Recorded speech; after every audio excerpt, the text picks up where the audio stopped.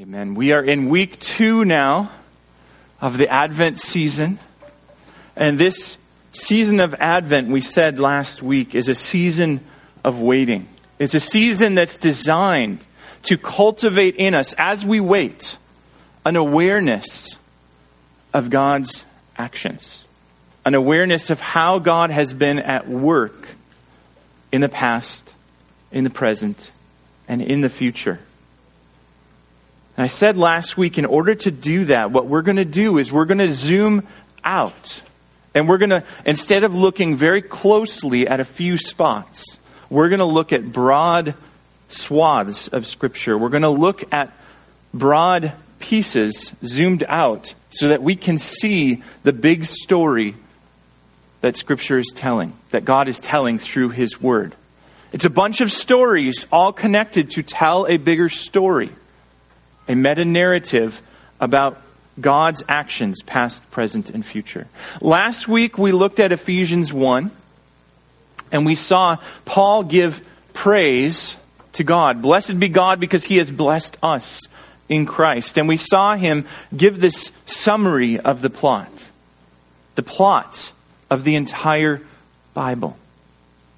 And in his summary, we saw that God has blessed us by choosing before history, choosing in eternity past to bless a people by creating them to be like Him, creating them to be holy like Him, and creating them to be with Him, in fellowship with Him, creating them for adoption as sons and daughters. And we saw in Ephesians 1 that the unfolding of this mystery is what happens in history, in time, right? How will God bless this people that He has created? It's through the story of redemption that we see that. And we look back on that story now knowing that the wondrous mystery is actually Christ crucified. But God's people didn't start there. They didn't start knowing that. And it helps us to understand and appreciate the significance, to praise God rightly, to hope in this mystery rightly. It helps us to look back at the beginning. So that's what we're going to do this week. We're going to start at the beginning and look at how some of this mystery unfolds, how God creates a people to be like Him and a people to be with Him. And the way God unfolds His plan, teaches His people to consistently ask 2 questions. So we're going to see that as we go through, and we're going to learn to ask those questions as we see God's plan unfold. Would you turn with me in your Bibles to Genesis chapter 1? Genesis chapter 1. We're going to start now in history and walk through some of the unfolding of God's plan. We're going to cover today Genesis 1 through about 15. So obviously I cannot read all of that text for us and still have time to say anything about it. So I'm going to summarize some of it for us, and we'll dip in at pieces and read texts rather than starting by reading a text like we normally do. So Genesis 1 and 2, most of us are familiar with the story of creation, right? There's nothing, there's God, and in the beginning He creates the heavens and the earth, and He fills them and forms them, right? He says, let there be light, and there is light. He separates the light from the darkness, and He brings the waters and separates the waters. He does all this because He's creating this context for this people to be put in. Remember, His plan from eternity past is to create a people to be like Him and with Him, and in order to do that, they need a place where they can be like Him and with Him. So the story of Genesis 1 and 2 is really the story of God forming this place, what we know of as the Garden of Eden. He's forming this place and filling it with all of this beauty and all of this bounty. And in the midst of that creation, in Genesis 1, we read about Him actually creating this people that He decided to create. So Genesis 1, 26 to 31 says this in the midst of the creation narrative. Then God said, let us make man in our image, after our likeness, and let them have dominion over the fish of the sea, and over the birds of the heavens, and over the livestock, and over all the earth, and over every creeping thing that creeps on the earth. So God created man in his own image. In the image of God, he created him. Male and female, he created them. And God blessed them. And God said to them, be fruitful and multiply and fill the earth and subdue it. And have dominion over the fish of the sea and over the birds of the heavens and over every living thing that moves on the earth. And God said, behold, I have given you every plant yielding seed that is on the face of the earth, and every tree with seed in its fruit. You shall have them for food. And to every beast of the earth and to every bird of the heavens and to everything that creeps on the earth, everything that has the breath of life, I have given every green plant for food. And it was so. And God saw everything that he had made, and behold, it was very good. And there was evening and there was morning on the sixth day. And then in the beginning of Genesis chapter 2, right, we read about God resting on the seventh day. He had completed his creation, and he looked out at all of it and said, this is very good. Because he had created man and woman to be like him, right? That's what it means when he says, let us make man in our image, after our likeness. He had created Adam and Eve to display his glory and his beauty to creation. Created them to be like him in what they do. Notice he calls them, be fruitful and multiply and fill the earth and exercise dominion over it. God himself had already done that in creation, right? Being fruitful and multiplying his glory across creation and creating this beautiful, bountiful garden. He created them to be like him in what they do with working and keeping it. In Genesis chapter 2,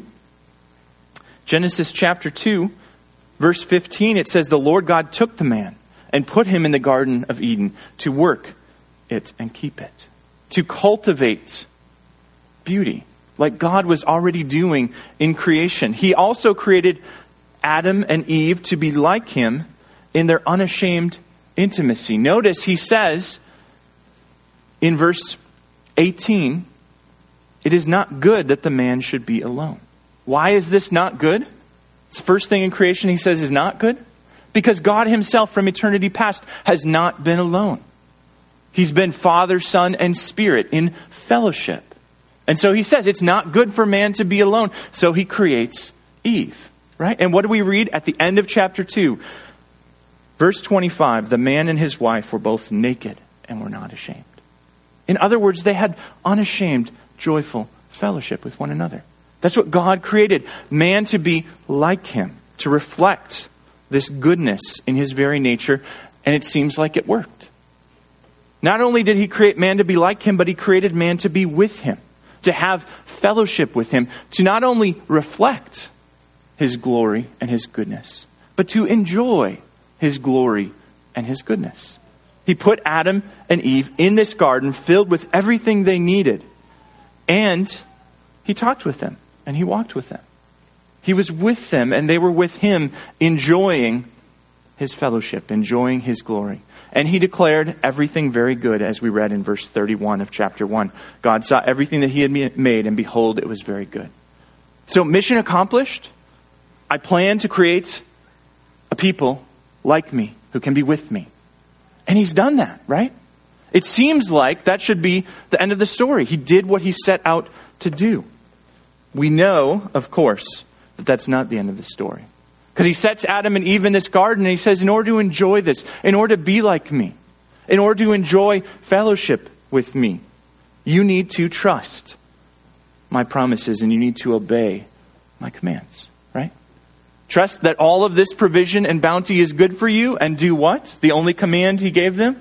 Work and keep it, and don't eat of the tree of the knowledge of good and evil. The story is no surprise. It's very familiar to us. Genesis 3, all of creation is thrown into turmoil by Adam and Eve's rebellion against God's good plan that he had made in his wisdom from eternity past. Satan comes into the picture. We see in verse 1, the serpent. Genesis chapter 3, verses 1 to 13. We read this. The serpent was more crafty than any other beast of the field that the Lord God had made. He said to the woman, did God actually say, you shall not eat of any tree in the garden? Notice, God didn't say that, did he? And the woman said to the serpent, we may eat of the fruit of the trees in the garden. But God said, you shall not eat of the fruit of the tree that is in the midst of the garden, neither shall you touch it, lest you die. But the serpent said to the woman, "You will not surely die, for God knows that when you eat of it, your eyes will be opened, and you will be like God, knowing good and evil." So when the woman saw that the tree was good for food, and that it was delightful to the eyes, and that the tree was desired to make one wise, she took of its fruit and ate. And she also gave some to her husband who was with her, and he ate. Then the eyes of both were opened, and they knew that they were naked, and they sewed fig leaves together and made themselves loincloths. Notice the serpent deceives Adam and Eve by bringing them to doubt God's promises. The one thing they were supposed to do is trust God's promises. And the serpent says, no. Is that really how it goes? God's holding out on you. He knows that if you eat from this tree, you will have something better, and he doesn't want you to have it.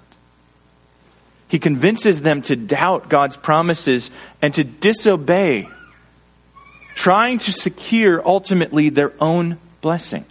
Remember, the storyline is God chose this people to create them, to be like him and with him as a way of blessing them, as a way of displaying his glory.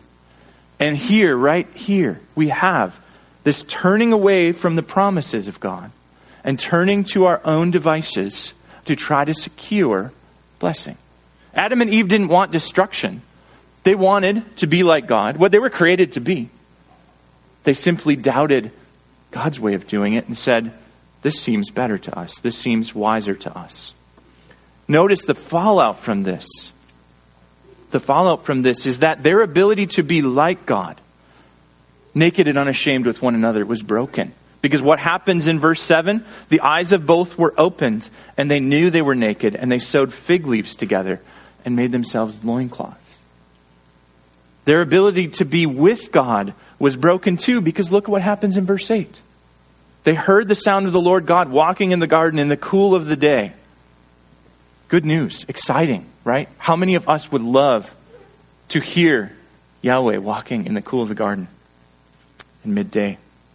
They hear this, and how do they respond? The man and the wife hid themselves from the presence of the Lord God among the trees of the garden.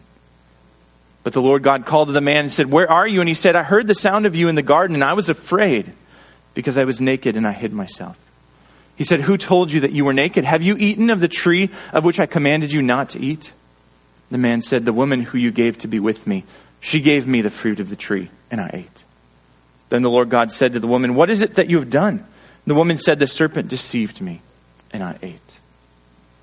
Their ability to be like God and their ability to be with God is broken because of their disobedience and their distrust of his promises. They have sinned against God, and they have brought curse upon themselves and all of creation. That's where God goes next. He judges the sin with a curse. We're going to get to verses 14 and 15 in a minute, but look first at verse 16. He first, when he's cursing the man and the woman, curses the woman in a very specific way. He says in verse 16, "To the woman he said, I will surely multiply your pain in childbearing. In pain you shall bring forth children. Your desires shall be contrary to your husband, and he shall rule over you." Notice, God made fulfilling her purpose to be like him by being fruitful, by multiplying, by being in peaceful fellowship with her husband. God made this harder by cursing it in response to their sin, right? God made her filling, her mandating creation harder because of the curse. And he did the same for men. Look in verse 17. Verse 17, to Adam he says, "Because you have listened to the voice of your wife and have eaten of the tree of which I commanded you, you shall not eat of it. Cursed is the ground because of you. In pain you shall eat of it all the days of your life. Thorns and thistles it shall bring forth for you, and you shall eat the plants of the field. By the sweat of your face you shall eat bread, till you return to the ground. For out of it you were taken, for you are dust, and to dust you shall return." It's because of their sin, they were cursed.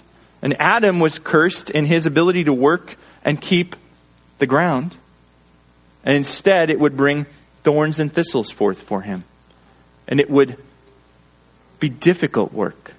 It was joyful, peaceful, bountiful work in the garden before the curse.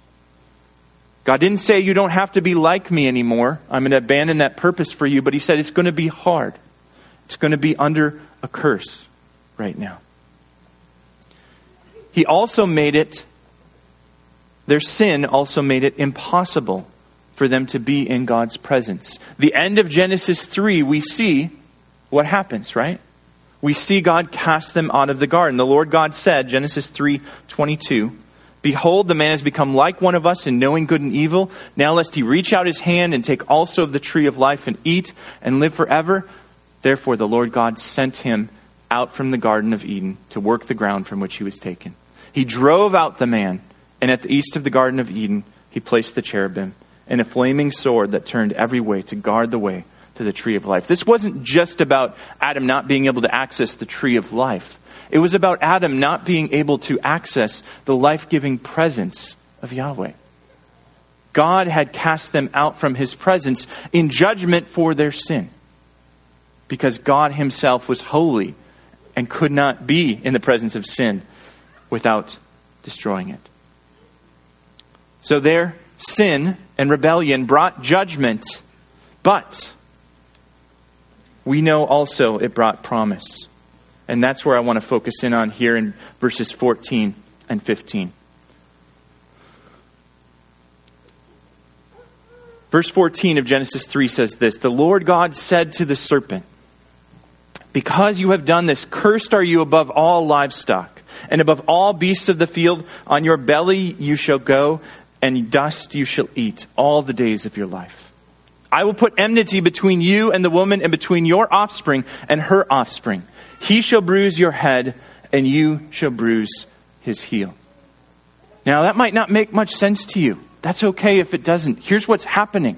This serpent, Satan, has come into God's sanctuary, the garden, and Adam and Eve did not stop him. They instead gave into this temptation. And so God first judges the deceiver. He judges this serpent in verse 14. And then he makes this promise in the midst of his judgment in verse 15. This is commonly called the proto-evangelion, or the first gospel. This is the first promise of Christ. Okay, look again at what it says in verse 15. "I will put enmity between you," Satan, "and the woman, my creation, who I created to be like me.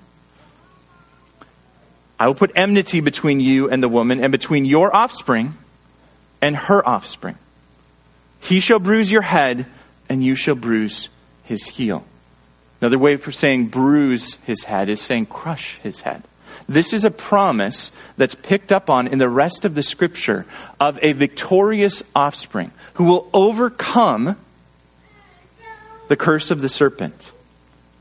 A victorious offspring who will triumph against the serpent. This is picked up in the New Testament as a promise of Christ. But I don't want to go there today. I want to help us look at how this promise then echoes through the rest of the story. Because what God does, he takes his pre-time plan from before time, in eternity past, his plan to create this people to be like him and be with him. And the way he unfolds that is through promises of blessing overcoming the curse of sin. And we see that in Genesis in the first couple chapters. He promises this victorious offspring who will triumph. This puts God's people up to ask two important questions. And I want to think about those questions as we look at Genesis 4:1. So Genesis 4:1 says this: "Adam knew Eve his wife, and she conceived and bore Cain, saying, 'I have gotten a man with the help of the Lord.'" I have gotten an offspring with the help of the Lord. I have gotten someone with the help of the Lord. What would Eve have been wondering? If God had made this promise that one day your offspring will be victorious over the serpent where you were not, will crush the serpent's head, will wage war against the serpent's offspring and win, Eve must have been wondering, is this him? Is it now? Is this the time? We know, because we're familiar with the Bible stories, to not put much hope in Cain. Right? But Eve didn't know that when Cain was born. Eve would have been wondering, is it him? Is it now? We know from the story of Cain and Abel that it wasn't him. And it wasn't now. Right? Because what happened? God had regard for Abel's offering and was displeased with Cain's offering, and Cain became jealous, and Cain crushed his brother. Instead of the offspring of the woman crushing the head of the serpent, her offspring crushed her other offspring. It looked like the serpent was winning. It showed that Cain was not actually the woman's offspring that was promised, but is an offspring of the serpent. And the evil of sin is still strong in the heart.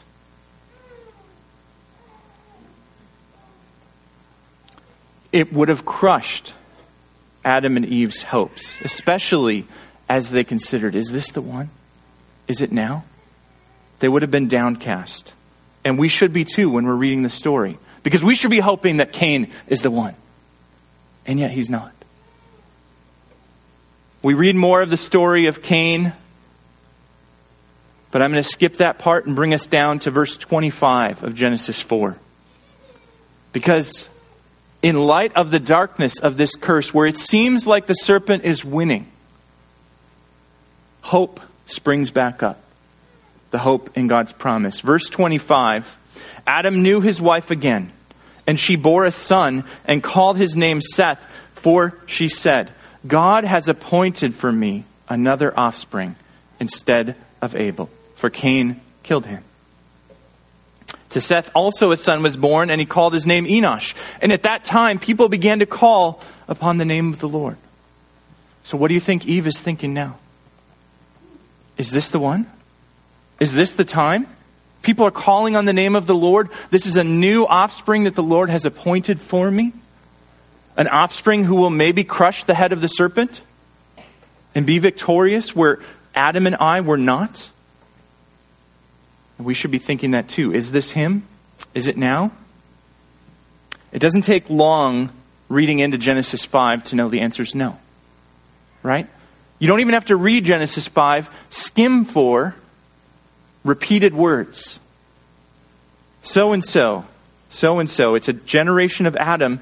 And then you get to the end, and he died. And you get to the end, and then he died. He lived so long, fathered so and so. All the days were so and so, and then he died. The curse is playing out in Genesis 5 with death, death, death, death. Which is what God said would happen if they ate of the tree of the knowledge of good and evil, isn't it? Death would reign. And it seems like the serpent's winning because there's lots of offspring, but there's no victory. It's all death. If you know the story of Genesis 5 through 6, you know that Noah comes up in Genesis 6. And if you know why Noah comes up, you know it's not because of happy reasons. Right? Noah comes into the picture because humanity is so wicked, so overcome with curse, that God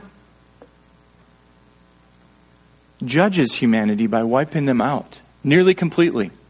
Look at Genesis 6 verses 5 to 8. The Lord saw that the wickedness of man was great in the earth, and that every intention of the thoughts of his heart was only evil continually. And the Lord regretted that he had made man on the earth, and it grieved him to his heart. So the Lord said, I will blot out man who I have created from the face of the land, man and animals and creeping things and birds of the heavens, for I am sorry that I have made them. What's the problem with that? God has promised in Genesis 3:15 that one day the offspring of the woman will crush the head of the serpent. That's a problem if he decides to wipe out every living being, isn't it? God cannot keep his promise. This is a threat. Man's own wickedness is a threat to this promise being fulfilled. And yet, verse 8, Noah found favor in the eyes of the Lord. Even in the midst of darkness, there's this glimmer of hope. And there's this question. Is this him? Is this the one? Is it now? Is this the time? It seems promising.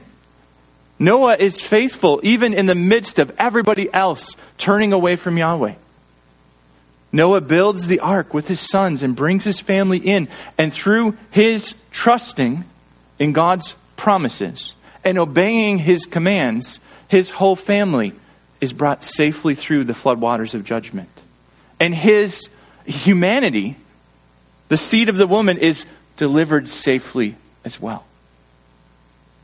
Looks like this could be the one. And it could be the time. But if you know Noah's story, the part that they don't usually tell in Sunday school is after the ark, right? He builds a vineyard, and he makes wine, and he gets drunk, and he exposes his nakedness, and his sons see it. And then he curses one of his sons. Not the one that's going to overcome, that's going to crush the head of the serpent, but instead a sign that they're still waiting. The serpent still seems to be winning. Genesis 11 leads us up to the Tower of Babel, where God's people, instead of spreading out into creation and filling creation with the glory of the Lord, they consolidate in one place. And they say, the way we're going to be with God and we're going to be like God is we're going to build a tower that's so big that it'll make a name for ourselves and it'll even reach up to God. What wickedness. The serpent seems to be winning. So God judges them and spreads them across the earth. And then we get to Genesis 12. In the midst of all of this hopelessness, the spiral of curse and the apparent victory of the seed of the serpent in Genesis 4 to 11, we're meant to ask the question, is this hopeless? Will God indeed keep his promise, or is man just too wicked? We're not going to be able, we're going to win. Because God is impotent to keep his promise. If you know the story of the Bible, you know that's not the case. You know that God is setting up his plan. And he carries out that plan. He carries forward his promise in Abraham. All right, Genesis 12.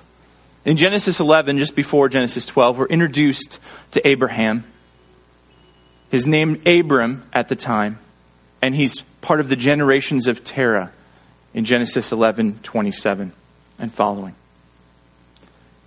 We see this story of Abram. We're introduced to him. And then right away we see God call out to him in Genesis 12.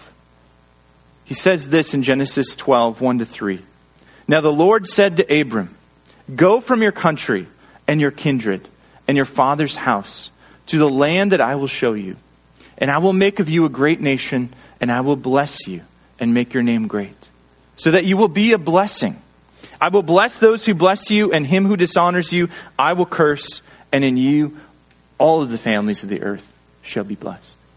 What God is doing here is he is carrying forward his promise to bless his people that he has created by overcoming the curse of the serpent with his offspring.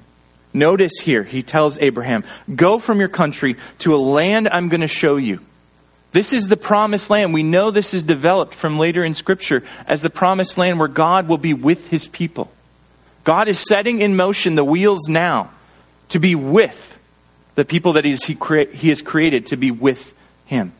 Go from your land to a land I will show you. And then he says, in verse 3, I will bless those who bless you. And him who dishonors you I will curse. And in you all the families of the earth shall be blessed. He is saying, I am going to not only be with you, I'm going to make this place where you can be with me, but I'm going to turn you into a blessing, which is what I do. In other words, God is saying, I'm going to restore your ability to be like me by being a blessing to others. And how is God going to do this? That's sandwiched in between in verse 2. I will make of you a great nation. God is going to accomplish this through offspring. Right? We see Abram and we wonder, maybe this could be it. Is this the one? Is it now? And we see this promise for offspring and we think maybe not. But there's a problem with this promise. I will make of you a great nation, and I will bless the earth through your offspring. The problem is in Genesis 11:30. Sarai, Abram's wife, was barren. She had no child. In other words, God picked a real winner to accomplish his purposes here. Right? A barren woman. That's not going to work if your promise is that one day the offspring or children will be the one to crush the head of the serpent. Why would God pick a barren woman to do it? The answer, I believe, is in what God is doing. He is, through this promise to crush the head of the serpent, he is overcoming the curse of sin, right? He is destroying the source of sin with promise of blessing. He is overcoming the curse that is a result of sin with blessing. And he's putting on a drama by doing that through this barren woman. Through Sarai, who cannot have children, is cursed with a barren womb.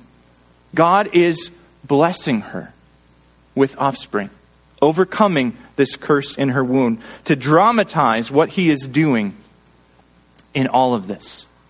It's meant for us, as we read this story, to see that God is keeping his promise to overcome curse with blessing. God promises this to Abram. And then what does he have to do? He says, go, believe my promise, and obey my command. Go. And what does Abram do? Genesis 12:4. So Abram went. He goes. He believes God. He trusts him. And he obeys. We read in Genesis 13 and 14 about some of Abram's story, some of the circumstances he goes through. And what we notice from that is that it takes a long time. This promise doesn't happen immediately. This promise doesn't come right away. It's not like Sarai instantly gets pregnant. She doesn't. And it takes a long time. And so what happens in Abram's heart? The same thing that happens in our heart when it takes God a long time to fulfill his promises. He grows weary of waiting. He begins to doubt. Instead of waiting and looking for the promised offspring and saying, is this the one? Is it now? He says, maybe it's too late. And in Genesis 15, 1-3, he says, maybe it's Eliezer. He says this, after these things, the word of the Lord came to Abram in a vision. Fear not, Abram, I am your shield. Your reward shall be very great. But Abram said, O Lord God, what will you give me? For I continue childless, and the heir of my house is Eliezer of Damascus. Is it him? And Abram said, behold, you have given me no offspring, and a member of my household will be my heir. Verse 4. God comes to Abram and comforts him in his waiting. He says this, verse 4, behold, the word of the Lord came to him. This man shall not be your heir. Your very own son shall be your heir. And he brought him outside and said, look toward the heaven and number the stars. If you are able to number them, then he said to him, so shall your offspring be. God makes Abram a promise by pointing to creation and saying, this is how much I'm going to keep my promise. This is the extent to which you can believe me. God reaffirms his promise and comforts Abram by his word of promise. Right? And says, this is not the one, this is not the time, but the one is coming. And the time is coming when this promise will be fulfilled. When you look back and your offspring will be as numerous as the stars. The question then for Abram is, will you trust me? Will you obey my commands? Will you continue to hope in this promise?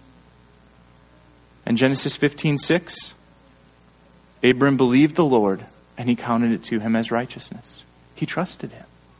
Now we know that Abram did not trust him perfectly, because if you continue the story, you know Abram tries to accomplish the promise on his own by having a child with his servant. But you know also that God continues to be faithful even where Abram is not. We're not going to continue the story further, but what I want you to see is that this pattern of hope and a promised offspring who will be victorious over the seed of the serpent, and this pattern of threats to that promised offspring, persists all through Scripture. It's meant to continually get us to ask the question, is this the one? Is it now? And it's meant to funnel our attention as we read God's Word, as we hear these stories. It's meant to funnel our attention down to the promised offspring, to the time, to Christ, to His incarnation and life and death and resurrection, funneling our attention towards the time of His return. It's meant to get us to ask, is it Him and is it now? And those are questions that are going to be more unpacked in our Advent series. The question, is it Him, is a question of who is this offspring? That's a question that Charlie is going to tackle next week for us from Isaiah. And the question of is it now is a question of when will these things happen? How long, O Lord? And it's a question that Thad is going to tackle for us the week after. We ask these questions. Is it Him? Is it now? Who? How long? As God's people ask those questions, they struggle with doubt because we don't see the whole picture. And we grow weary of waiting for God to fulfill His promises. Right? And we struggle with disobedience because when we see enough of the picture, we think maybe we can make it happen. Maybe we can help the process along a little bit. The Lord just needs a little boost. We struggle with doubt and disobedience and try to take matters into our own hands and secure our own blessings. And what we're meant to learn from this pattern in Scripture, from these questions, who and how long, what we're meant to learn is that the way we secure the blessing of the Lord is by continuing to trust His promises, by continuing to obey. Continue to trust that God will be faithful even when the answer is it's not Him and it's not yet. Right? Because God's people couldn't give up on trusting Him just because their expectations weren't met. Neither can we. We continue to trust God's promise of the gospel that promises that we will be set free from slavery to sin when we trust in Christ. And even as we continue to struggle with sin, we look back on that promise and we don't doubt that we're free even though we live in the already not yet. Right? We continue to trust that if Christ has saved us, then we are a new creation in Christ Jesus. This stories in the Bible like this empower us to trust and hope in the gospel. That's what we're meant to do. That's what they're here for, to teach us these things. Because as we trust and hope in the gospel, and as we walk in obedience by following Christ's commands, we experience the blessing of God's promises. We experience the blessing of His sustaining grace. And we wait well for what we wait for, right? We wait and long for Christ's return, and this is how we do it, by trusting and obeying. This is what we remember in Advent. Advent is this season for remembering these patterns in Scripture of God's actions and learning how to walk through our waiting in the midst of now, right? Because we're not waiting for Christ to come His first time, but we're trying to live in light of His promises as we wait for His return. So that's what we do in Advent. That's what we remember. Let's pray.